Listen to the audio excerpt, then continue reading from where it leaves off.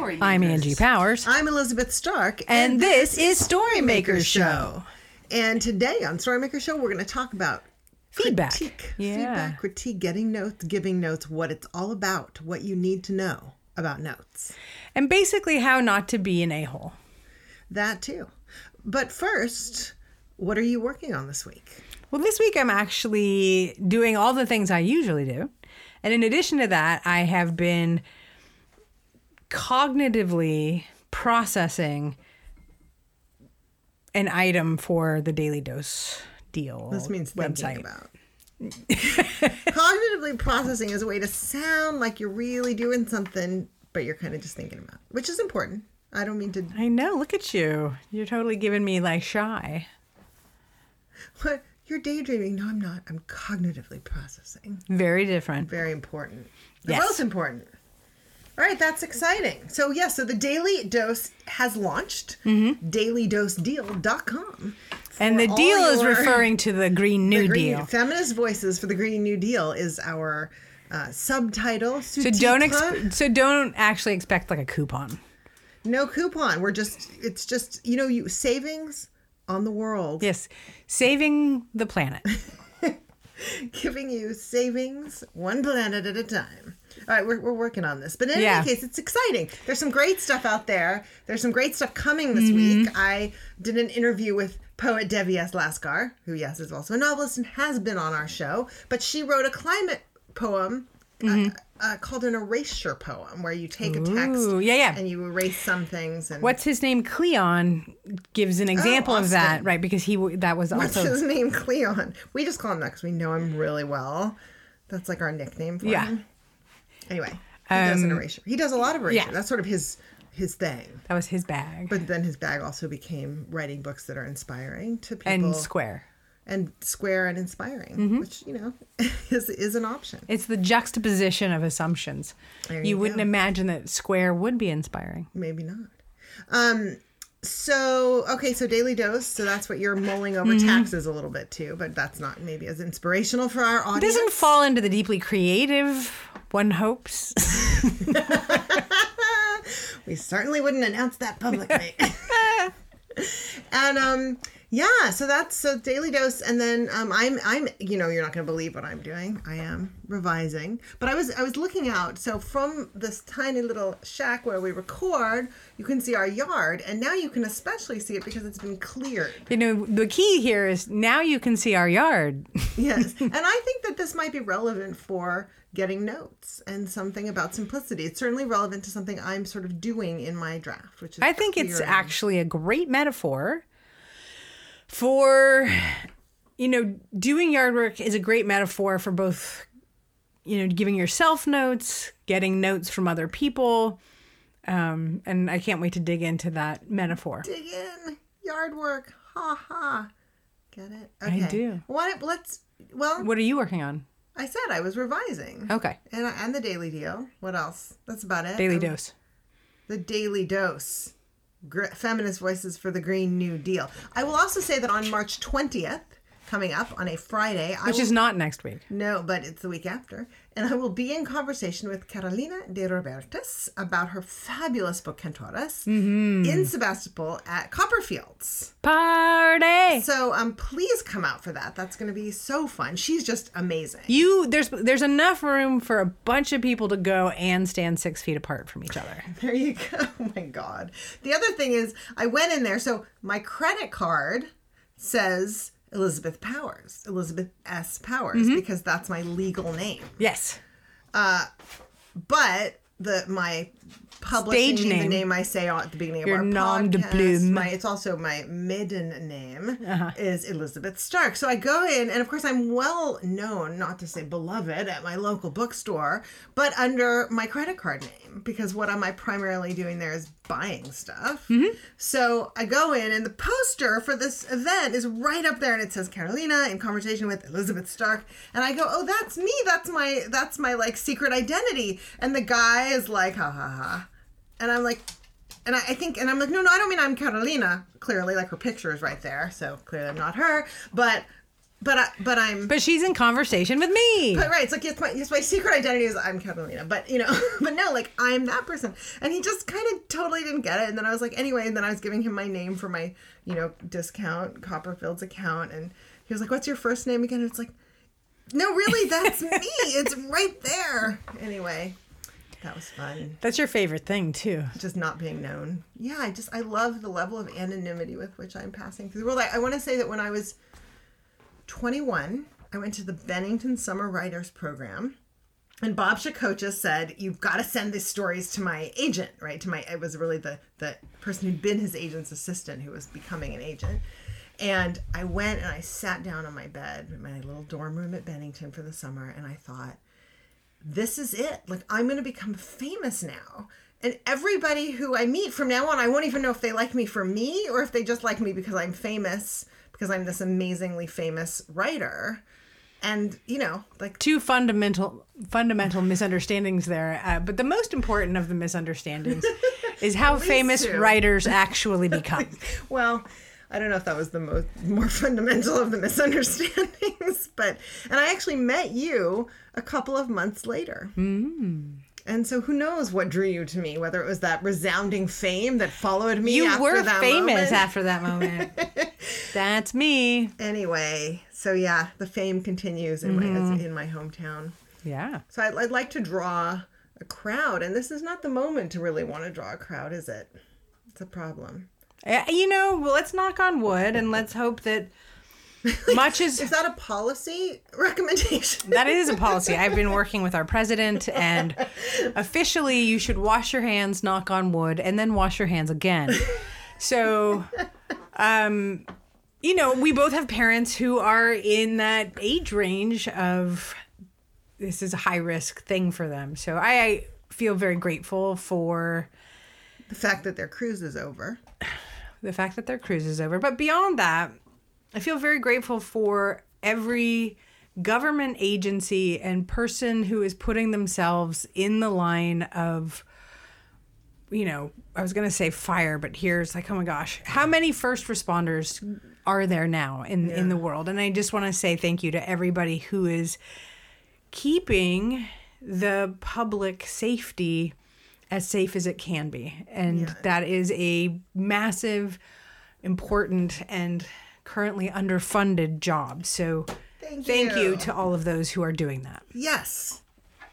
And with our tidings of gratitude, we move on into the main topic of today, which is, of course, a different kind of response. How we get feedback, how we give feedback, and maybe what are the key components to being effective in both roles.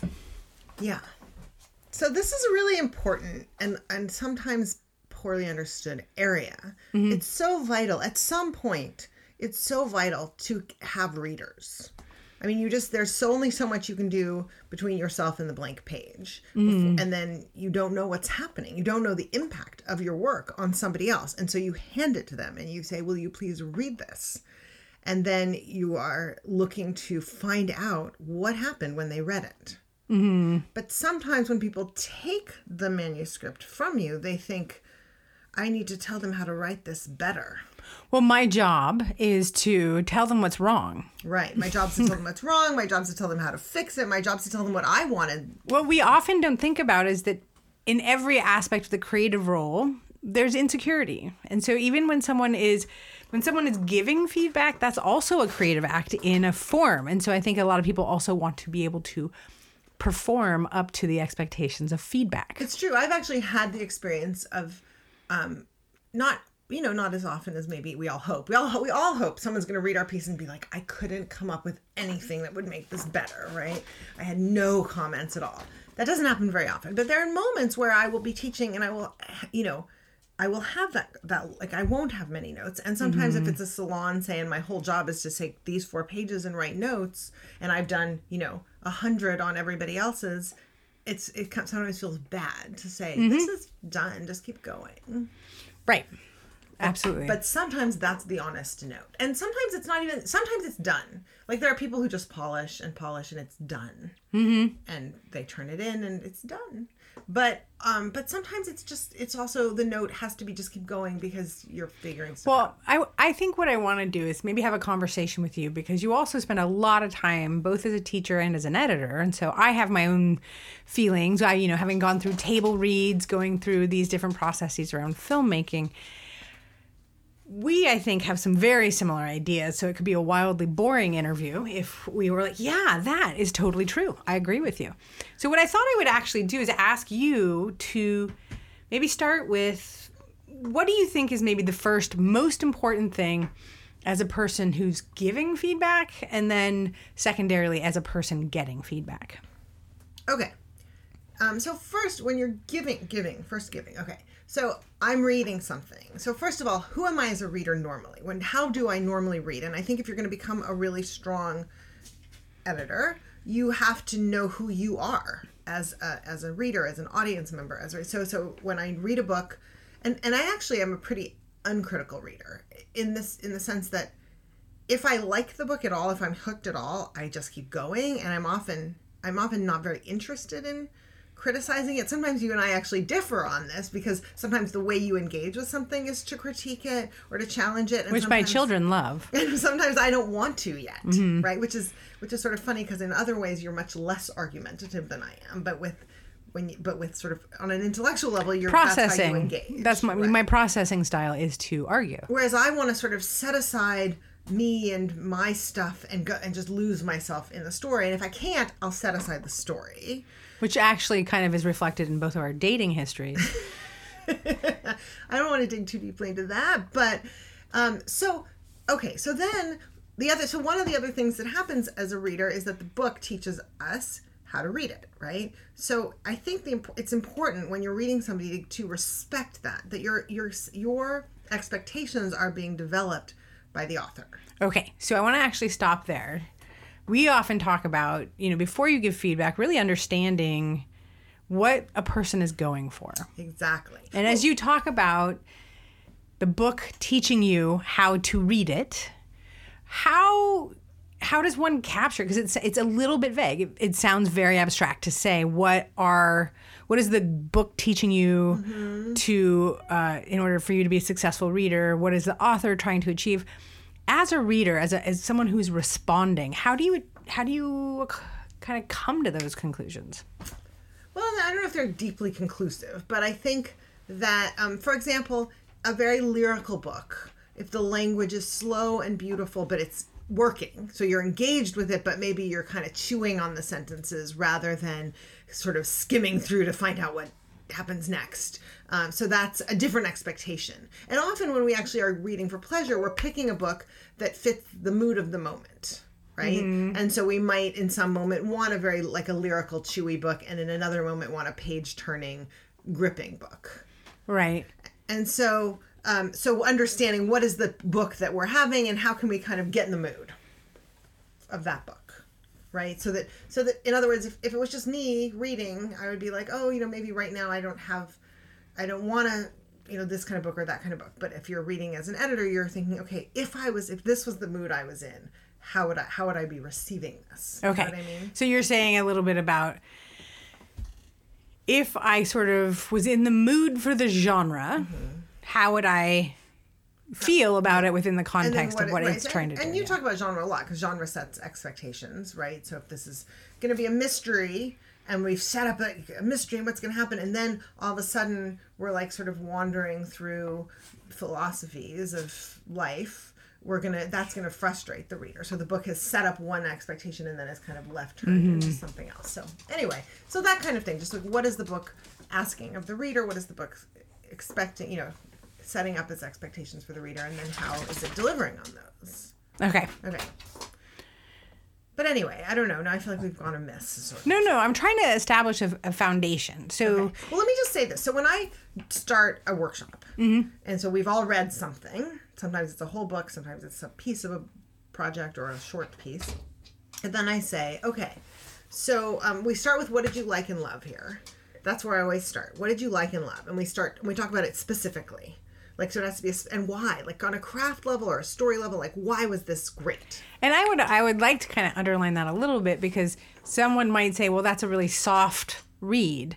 But the truth is, if something that you love about a book is not what the author's going for, that's also information. It could definitely be. I mean, and sometimes it's like, okay, like I have people who will read aloud in craft class and we'll all be like laughing and they'll be like, I didn't know this was funny, but it's not in a bad way. It's sort of just the humor of being human, right? So it's still poignant, it's still moving, but it's like hilarious too. And so that's interesting information for a writer. Like, I love your humor. It's like, oh, I didn't know it was being funny, but okay, I want that. I'm a little dead inside right now, but I'm glad you found it funny.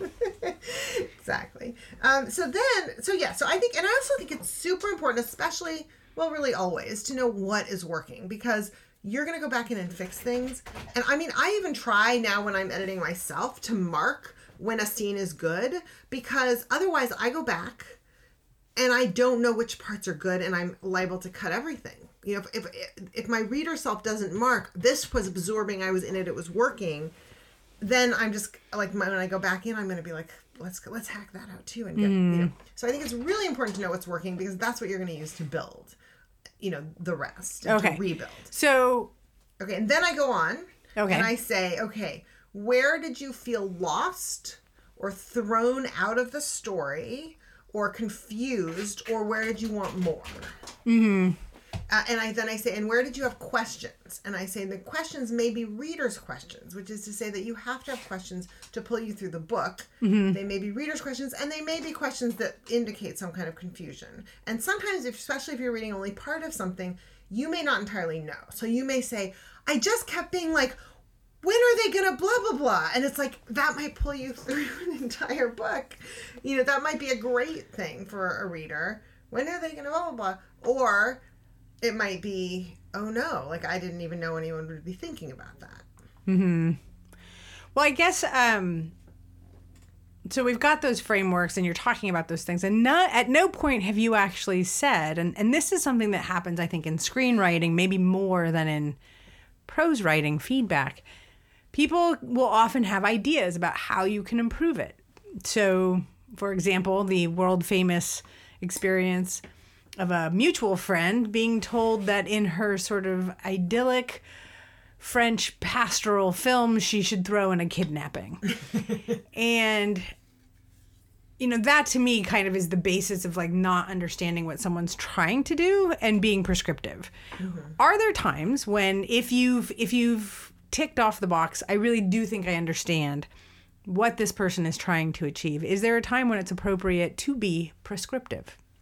You know, my group of sort of novelists where we generally read completed things tends to be more prescriptive than groups I had been in before. And also, to some extent, you know, working with the New York professionals, people have been prescriptive. They're always open to like you taking it your way and whatever, but they're not afraid to say some more kind of specific things. And so I've gotten less afraid of a certain kind of prescription. I think it's really helpful for a writer to know that when somebody says, you know, I wanted a dog in the story, that what they might mean is, I really wanted something that I was invested in, or they might mean, you know, so that they might mean I wanted to see the character acting in a loving way towards somebody. I mean, anyway, you back up from what the prescription is to. We're going to turn in a second. I'm going to ask you in a second as a recipient of notes.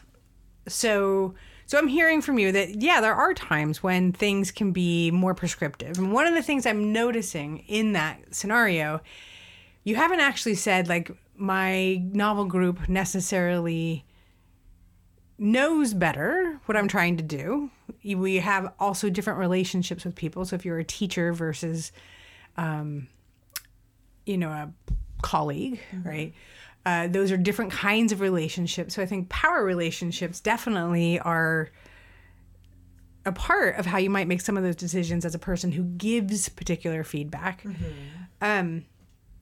So I guess my last note then would be, how far is too far with prescription? Assuming all things being equal. Well, here's what I do when I want to get prescriptive is I say, okay, I want to play chess with your book, right? That's the way I talk about it. And I always explain that it's really more fun to get prescriptive with someone else's book than to solve the problems in your own book, right? It always feels easy to be like, well, then like you could just have them do this. And it's like, you're talking to somebody about like ripping some huge thing out of their book or like massaging some other whole thing through. It's like these are huge changes. They're really fun to make on somebody else's book, right? It's sort of like, oh, why don't you remove that wall of your house? And it's like, okay, but it's a bearing wall and I don't have the $50,000 it would take to do the work, right? So, but it's easy to walk in and be like, that's what I would do if this were my house. Mm-hmm. So that said, as you know, I sometimes push you towards prescription. Mm-hmm. And I think that the more you can be confident that you understand your work and you understand what you're trying to do, and so that if somebody says to you, you know, put a dog in the story, you can either be like, oh, that is actually a click, like that answer clicks into all the things I'm hoping, or you can be like, wow, that's like really over here. But I see that they want my character to be more loving towards some creature, and I'm going to bring in an octopus. Which actually needs a lot more love than it gets. So what do you think, so if we were going to do this, and we're going to wrap up this quick section and just say, step one, you are giving feedback. Someone says, hey, will you give me feedback? So step one is what? Say no. Okay. I'm just kidding. Step one, well, why don't you do the wrap up? Because you actually brought up this topic, and this was a really interesting... I'm actually very interested. One, I think you've been doing this for so many years. You do it so well. So many people have really just appreciated the kind of insight and feedback you give that I wanted to dig in and make it a little bit more linear, because I think there are ways in which we have these conversations, and they're very abstract. So I was trying to get to a more concrete place. And so for me, the wrap up would be like, one, what is the genre, right? Just step one, like what should, from a broad sense, be a set of expectations that this person is communicating that they're dealing with? And then two, what does the book tell me in the opening about how they're either going to engage with or play with the expectations of the genre? And you should know that. And as a writer, right, as you're doing your own stuff, you should have a sense of like, oh, this is what I'm trying to do. This is what I'm playing with. And if I don't tell anybody until 75% through the book, that I've sort of missed the point. I just want to say on that. So one of my students in craft class last week is reading The Starless Sea. I think it's Erin Morgenstern. She also did The Night Circus, I believe. So this is her next book. Anyway, and he said... he was in the middle of it. It was very descriptive, like heavily descriptive, and many different parts. And he said, but maybe she'll pull it all together and it'll all come together and sort of meet. They'll all impact each other. They'll all tie into a single narrative strand. Essentially, didn't use that exact phrase, and I said, I want us all as writers to notice that this is a contract the reader is expecting. The reader is expecting that if you're throwing it in there, it's not just because it's beautiful. It's not just because you like it. It's not just because you wrote it. It's because it's adding up to something that is going to come together in a powerful aha kind of moment. Or the social contract of a reader and writer. And I just think it's so important because I think we forget that. Mm-hmm. We forget that kind of basic narrative expectation of the reader. And I think when you're talking about genre, it's speaking to that. It's what is your reader expecting? And I think that's a very valid angle. Okay, so as a person giving feedback, we should kind of intentionally give ourselves the question, what is this writer trying to do? And maybe even say like, okay, this is my assumption. Capture your assumption as you're doing the notes, right? This is my assumption at this point that these are the things you're thinking about, talking about, playing with. And then from there, you can go on and capture things as whether they add up to your expectations or not, where you get lost, questions you have. I like the questions format in part because it also allows you to say, this might be a reader's question. I maybe don't have the pages I need right now to understand that piece. Yeah. So what did I miss? No, I think that's it. And then the parts where you're confused, I mean, just to be super honest, it's very simple. So in David Mamet's book on directing, that little book on directing, and he has this whole part where he's in a class, he's teaching a class with students, and they're kind of imagining a short film. So they're like cutting, and they're like, okay, the student is coming in to appeal to the teacher about his grade, and he's And it's a silent film, I think, or maybe it's not a silent film, but they're just focusing on the visuals. So there's a shot of, the final project or whatever. And what do we need in that shot? And they're like, and they start talking about, we need an interesting angle. We need something beautiful, something fascinating, something whatever. And finally, like somebody says, and it's, ding, ding, ding, ding, is we need to know it's the same binder that tells us this was the final project. And right? that's not as easy as you'd think. Right. So these things are really hard in film, but I think for prose too, it's so important to so you ask this question of our students, why is this scene here? And it's like, well, it's super vague, but as you're getting to like really something that's really tight, it's like it's there, and it's usually there for like several reasons that aren't happening anywhere else and that are essential. Right? So I just think there's something kind of about simplifying, I guess, which is back to our yard being like visible and clear and just like what's I was going to bring the metaphor, my final metaphor, and I think we may end up just wrapping up on the giving notes portion today. Yeah, maybe a second one on getting notes. But in much the same way that if you were a what is that called? Maestro. No, it's an architect. Chef. What kind of architect does the gardens? Oh, landscape. Thank you. If you were a landscaped architect, you wouldn't just go in and say, you know what, I really feel like what you need here is a fake well.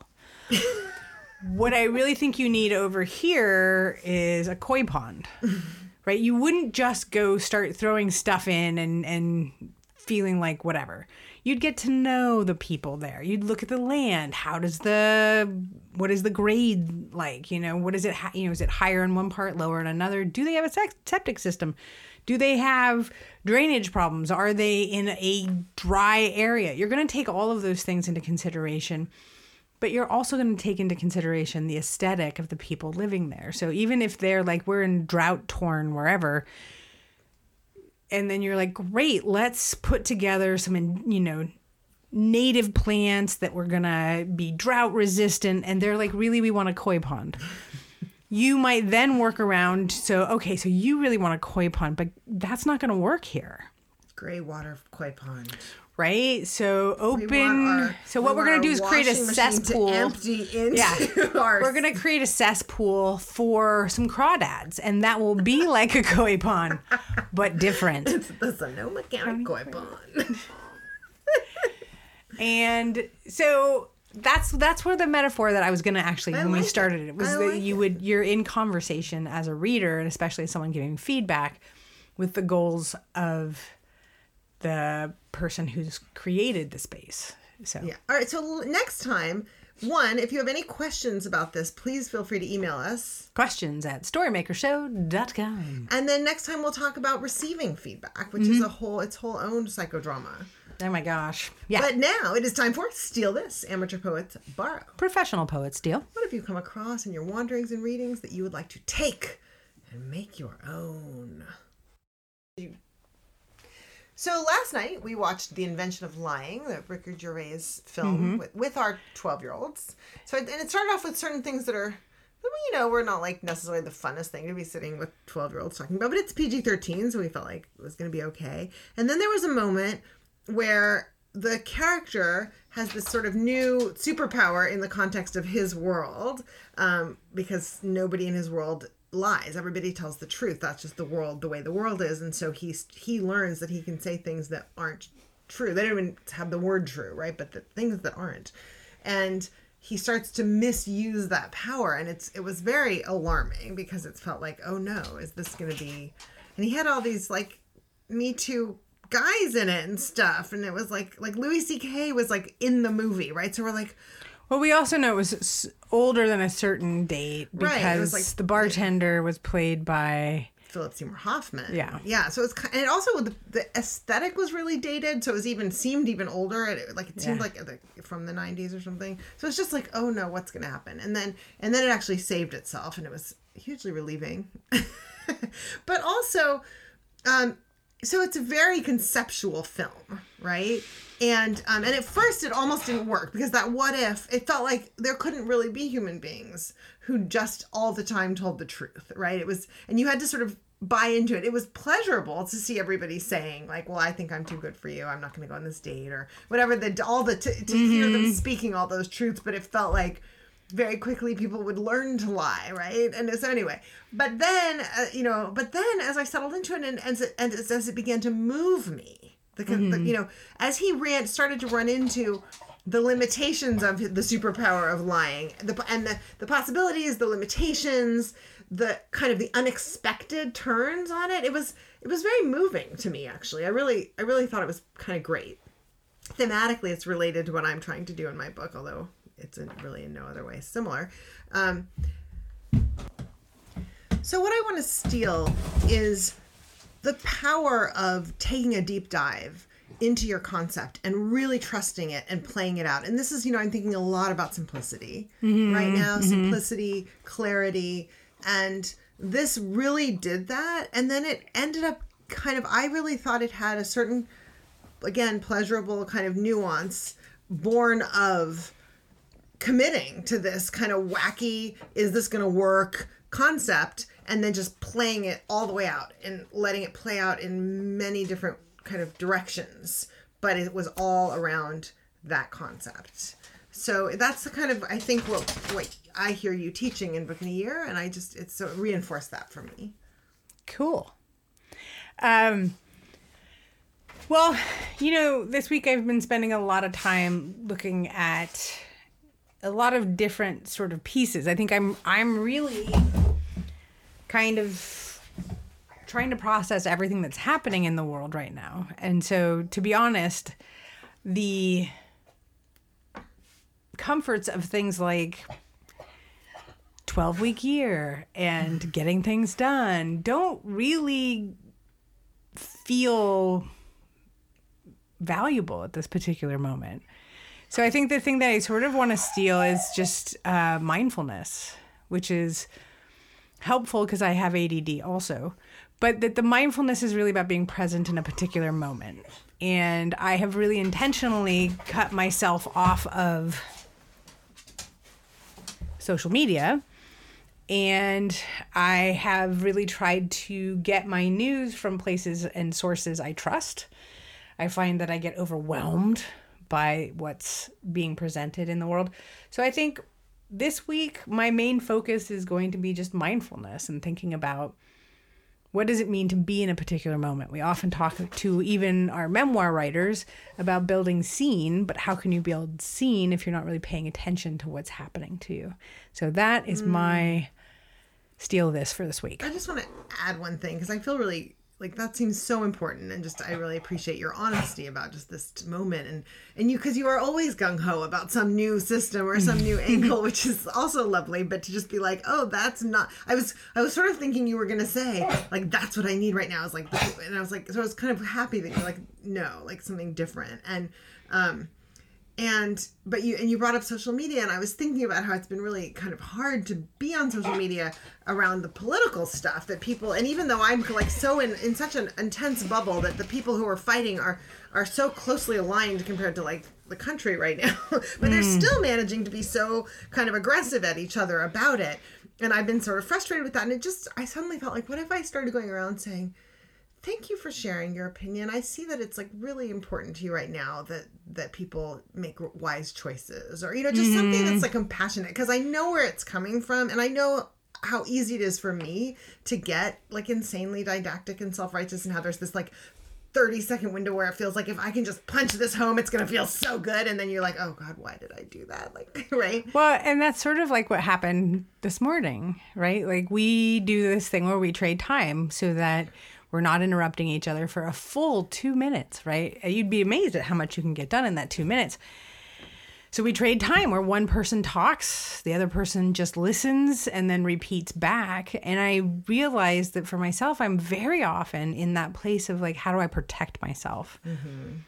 And putting myself in not your shoes, but the shoes of someone who didn't feel like they had to be right, that they had the space to hear all the things that you needed to say about whoever you're in relationship with. You can't have a relationship with someone and not feel frustrated sometimes. So if I imagine being your friend who heard that in that way, there's a way that you can be more present. So when you are running into those people on social media, the truth is, you know, what are they trying to do, right? Those are not people who are necessarily, as you pointed out, in a hugely different perspective, camp, whatever. They are people who want to see certain changes in the world. And we're all scared that what happened before will happen again. And how do we unify? So I think it's really important. On that note, I have a present for you. Oh, giant Altoids? Oh, the Survival of the Fittest survival kit. Oh my gosh, look at that. I am now going to live. It's the Gentleman's Hardware survival kit. We do not, sponsor them. They do not sponsor us, but it's so pretty. It is very pretty. And it seemed fitting. Thank you. I love that because I think I have a flint in here and a bungee cord.